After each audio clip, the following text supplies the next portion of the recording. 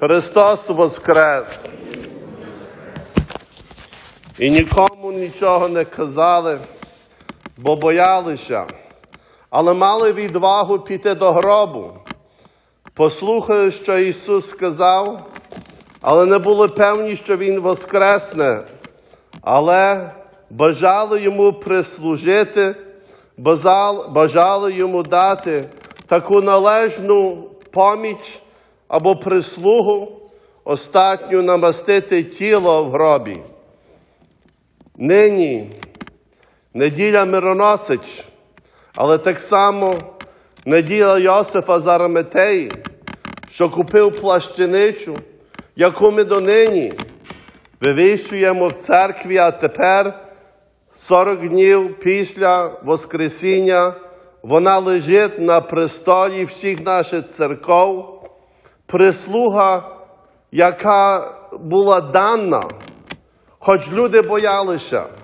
Йосиф з Ариматеї був один з тих учеників, що боявся признатися до Ісуса.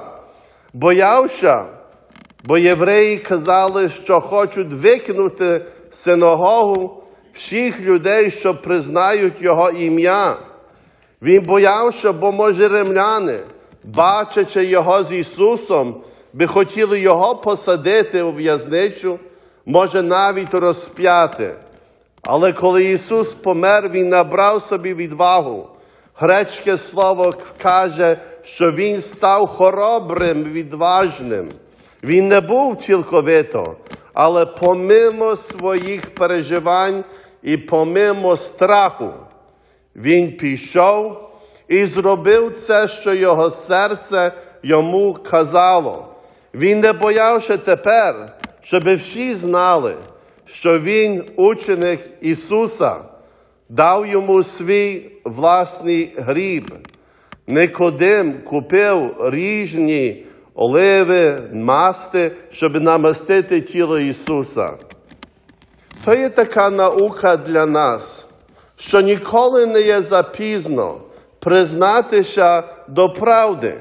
Не раз Ісус сказав: «Я є правда і світло, і життя». Люди часом тратять надію, не мають відвагу, але після молитви, після дару від Бога набирають сили і роблять все, що потрібно.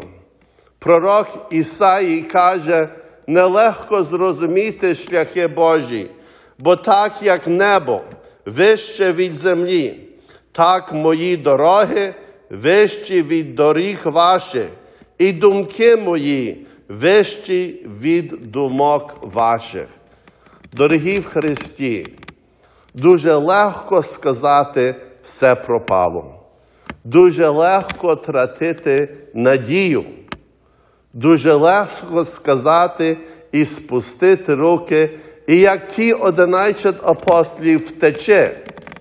Але нині ми бачимо, що часом, в тій годині, що здається, ми є найслабші, ми стаємо сильні, бо Божий Дух нам дає відвагу і мужність.